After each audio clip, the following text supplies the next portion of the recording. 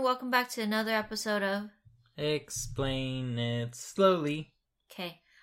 So life has been a little bit hectic and we forgot to record yesterday. No, this is totally just... It took us time to edit. This is not being recorded on the day we were supposed to release. So it's going to be a day late. But, yeah, so we'll make it short as well, I guess. Yeah. But life has been hectic, as one said. One said? As one of us said. Lynn said? Yeah, Lynn specifically. And so yeah, we wanted to get together with our friends one last time before we don't see them for 3 years. As one does when you have a child.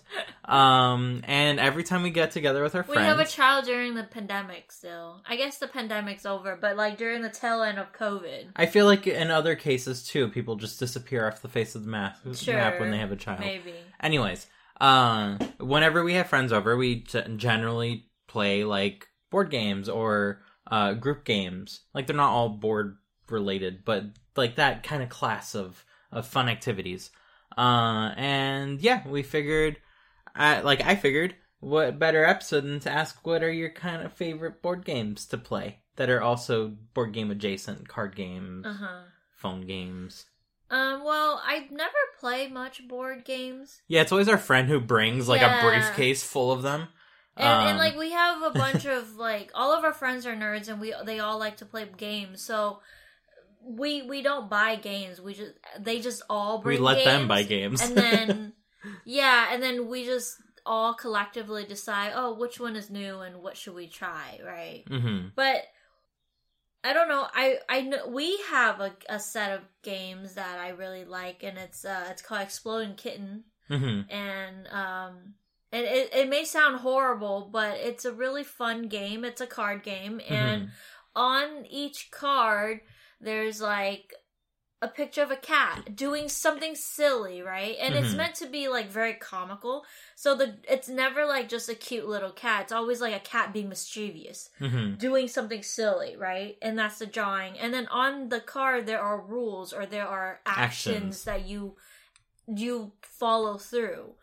And there are just some of them that are just pictures. And when there's no like rules when there's no action on any of the cards, then that's when you can like group them together. Yeah, and play them as a pair. You just play them. But if there's an action, then you kind of follow what's on the action, right? And so you usually start with I don't remember how many players you can do. You can do like pretty much more than 3. Yeah. So you sit in a circle pretty much, and you each get a number of cards in your hands, like maybe 5 or something like that, right? And then in the middle there's a deck of cards facing down. And then you would each take turn drawing or playing any cards in your hands that you want to get rid of. But you always end your turn by drawing a card.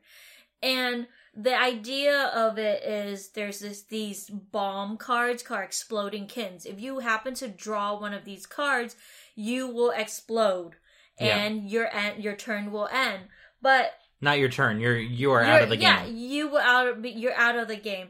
But at the beginning of each game, each person is given a diffuse card. And this diffuse card will save your life one time if you happen to draw an Exploding Kitten card. And then once you diffuse that, then you can continue playing, right? But the idea is then like you can try to sabotage other people, because when you diffuse an Exploding Kitten card, you can then take that card and put it back into the deck that is in the center. And if you want to sabotage anyone, you can put it on top. You can count the number of cards. You can put it 3 cards under. You can put it anywhere in the deck. And then, since you're all taking turns, the person you're trying to sabotage might end up with that card. But then if they know you're trying to sabotage them and they might skip their turn. They happen to have a card that can skip their turn or reverse the order, then it goes back to you. So it's like a very fun game. And of sabotaging each other. And the whole point is to stay alive until the very end. And be the last person standing. Yeah, so that's a really fun game. And then there are like expansions on that game. There's a collection that is not safe for work, so a lot of the cards are a lot more funnier, a lot more, I guess, inappropriate, you know? And then there's also this, the Cone of Shame, right? Yeah. So somewhere in the expansion collection, the order, what is it called? Like the order can change on a moment's notice. Like you play a card like Uno, it's reverse. Yeah. And now it's going the other way. Yeah, so the ordering of the who goes next gets reversed. So then if any player who's not paying attention and happens to say, whose turn is it, has to wear the Cone of Shame. And the Cone of Shame is literally like a dog cone. With a giant arrow that says it's going in this direction. Exactly. So I thought that's a very fun game. Mm-hmm. That's like one of my favorites, yeah. Yeah, it's definitely the easiest for anyone to get into. Mm-hmm. The instructions are on the cards themselves, so you just need to know the premise of pick a card at the end of your turn and hope it's not an exploding kitten. It's basically Russian roulette, except a little less grotesque than pointing a gun at your head. I've never played Russian roulette, but no live person has. It's not a card game. It's not a card game. It's a gun. A real thing. And inside of the gun, you have 6 bullets. There's 6 bullets, except you just put 1 bullet in there and you roll it, and then you click. Okay. And if you don't die, oh, that scared me. There's a dead cricket that I just stepped on in my office. Thank you, Kitan and Sesame. They left it there. Oh, that scared me. It's their version of a board game. But yeah, Russian roulette, very violent. Exploding kittens, very comically violent, and the best ways possible. That can involve the whole family. Yeah. So that's one of my favorites. Well, you share one of your favorites. Yeah, so mine is not a card game nor a board game, but it is a group activity, and it's one facilitated by the fact that everyone has cell phones now. So everyone would go and download a game called Space Team.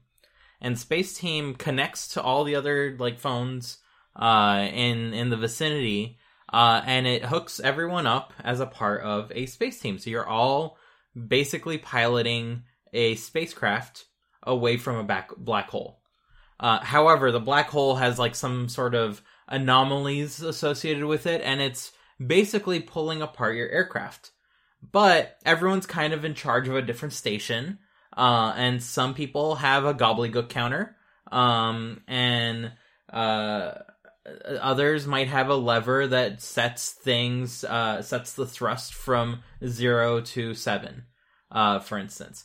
But not everyone is getting the same instructions. So on mine, I have the gobbledygook counter, but it's not telling me to set the gobbledygook counter to anything in particular. It's telling me to tell someone else. Right. On everyone's phone, there's a set of controls that they would have, and it's different from everyone else. Mm-hmm. And your role is to read out the instruction that it tells you, but the instruction might be switch this lever to 0. But you don't have that lever. But you don't have that lever. So everyone is just yelling out instructions, hoping that someone else in this group will have which they do. Someone else has the lever. Yeah. You don't know who it is because you're not going to remember after 3 times. And you're hoping that person will do that action. And so it becomes a crazy loud mess because of yelling. Everyone is just yelling out instructions. There's no coordination, no teamwork. Everything goes out the window. Yeah. And as you make more mistakes, slime starts oozing out of the controls. The panels start swinging as if they got loose. All of a sudden there's an asteroid everyone has to shake. And it's just wonderful chaos. The part that I like about this game the most is everyone is kind of working on the same team. It's not like you're working against anyone else that's playing. And this is kind of a class of games where you are kind of working together towards a common goal. So you're not being mean to your friends, like you are with Exploding Kittens. So I really like these kinds of games. And yeah, the secret is to figure out a set of techniques that are going to allow you to communicate effectively, which you're not going to be able to do it for very long. You're not, because it's chaos. your control is literally falling apart as, as you're playing. So you only have a certain set of time. Yeah, set the flabbergaster to on. It's like, what's a flabbergaster? That's a new word. It doesn't matter, you know. And the funny thing is, all of these aren't like, oh, switch the blue knob to this or whatever. It's like really bizarre made up words that like makes no sense, you know. Engage the gobbledygook counter. Yeah. It's like, set the flabbergaster to on. Yeah. Reduce thrust to red. It's like, what? It's a weird thing. But whoever created this game was like genius, because this game creates such chaos. Mm-hmm. And the more people you have, the more chaos it is, you know? In the best way possible. Yeah. I like that game, too. Yeah. And another game that's, like, along very similar lines, where you all kind of are working together, is Pandemic. Pandemic is a game, which we as a group, we famously played right before the pandemic, like a week before. Yeah, so we lost. We played it. No, I think we won. No, we won later. We got our revenge. Oh, really? So, like, we lost, and then 1 week later, the shutdown happened. Yeah.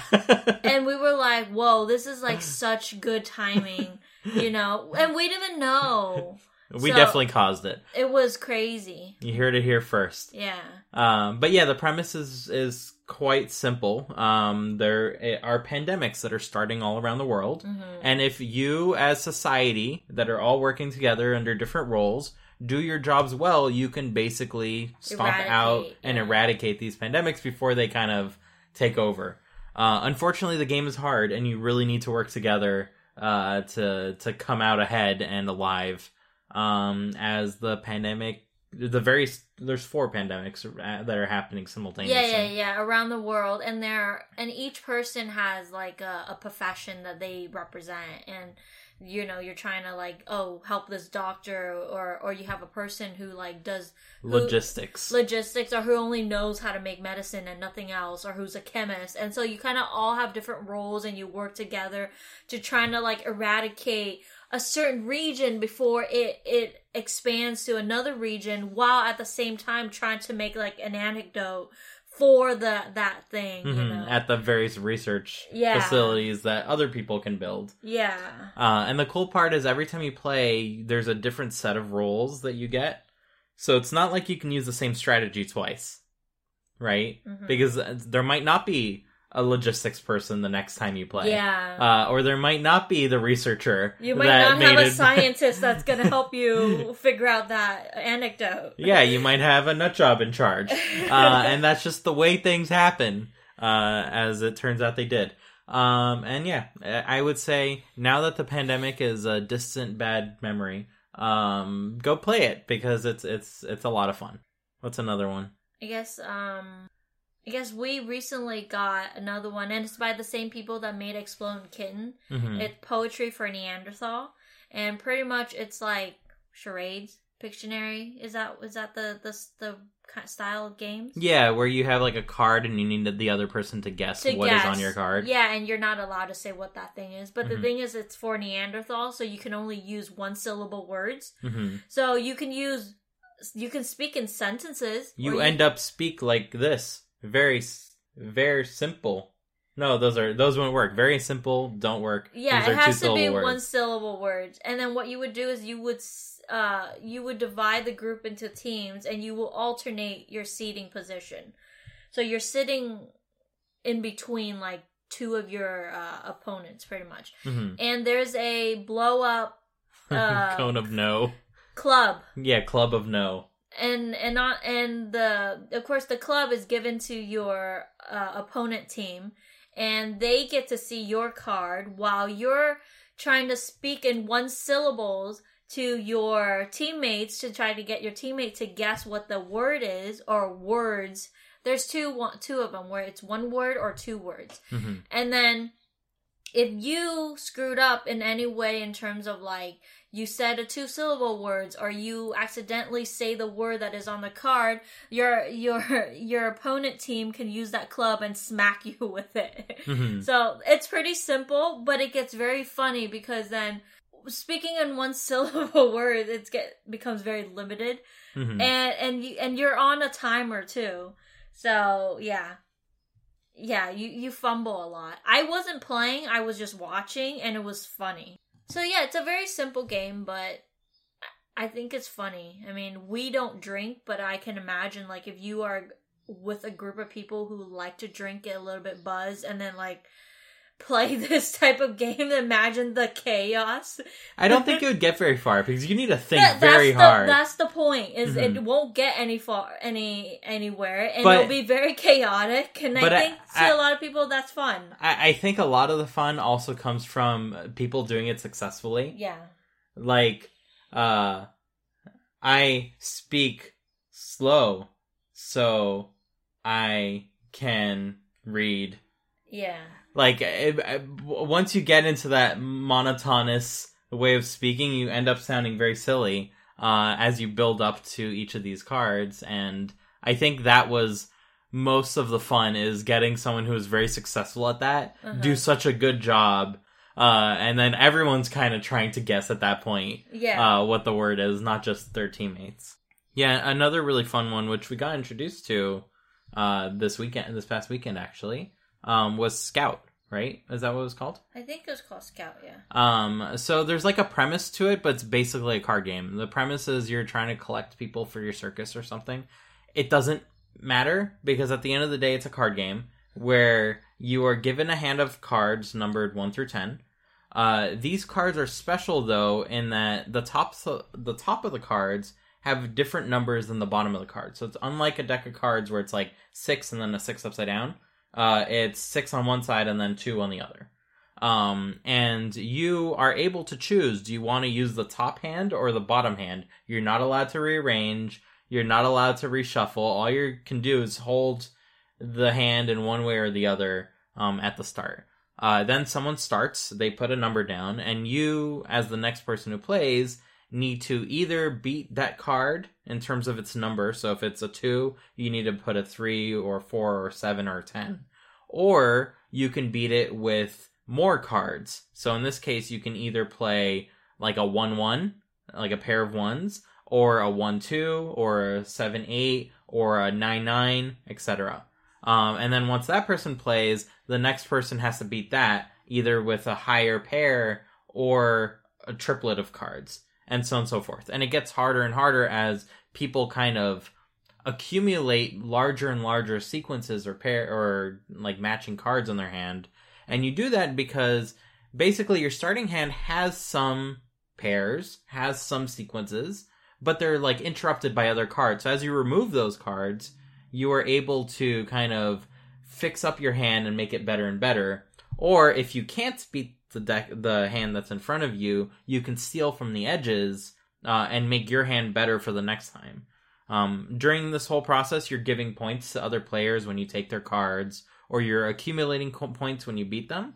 But it very rapidly gets to a point where everyone is getting better and better hands until the last moment when someone lays down 7 cards that are in a sequence, and like everyone is scrambling to find a way to diffuse the situation. Yeah, and if let's say I put down 7 cards that are in a sequence, right? Mm-hmm. And no one else has 7 cards that can beat that. And depending on how many people are playing at once, and I think there's a max, right? 5? Yeah, I think there's a max of 5. So by the time it comes around back to me, and still no one was able to defeat my hand that I put down, I win the game. Mm-hmm. Yeah. Or you don't win the game, you end the round, and that gives you a higher chance of the game is accumulating. The round, and you start over. So. Yeah, but you accumulate more points because everyone would end up losing more points in the process. You were saying actually how this was kind of similar to a game you used to play, right?